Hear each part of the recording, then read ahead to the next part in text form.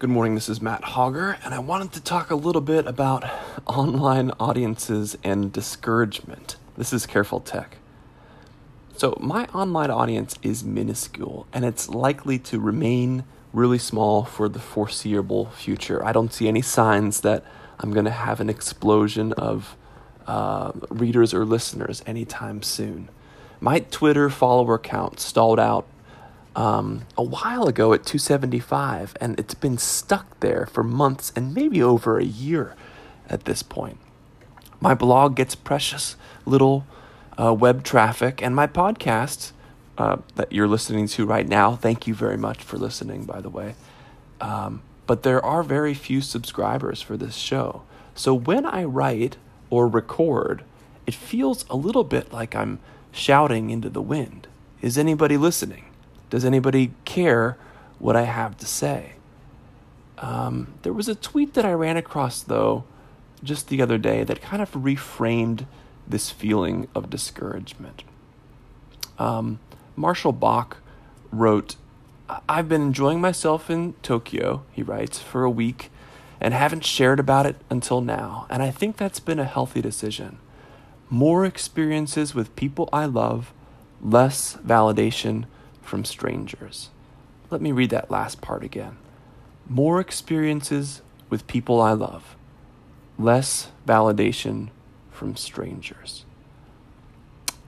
I really appreciate this sentiment, this idea. Yes, I would love to have a larger audience, but would that really make me happier? Would strangers' appreciation make me feel any more loved or less isolated or more happy? I suspect probably not. So I want to use that feeling when it comes up of being underappreciated by the internet as a cue to invest in relationships that have a guaranteed return. My family, my friends, people in my hometown. So the next time my follower count threatens to bum me out, I want to be mindful enough to shut the laptop and go wrestle with my daughter instead. I want to silence my phone and sip a quiet latte in my neighborhood coffee shop and just watch the locals filter in and out of the space.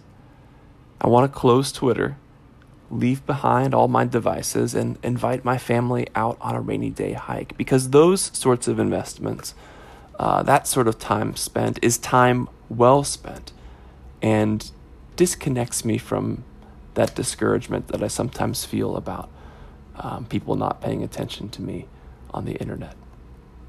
Maybe you felt similar sentiments. Maybe you've had a similar experience in trying to build your online audience. Or maybe things are very different for you. Maybe you've connected with people online in a way you didn't expect.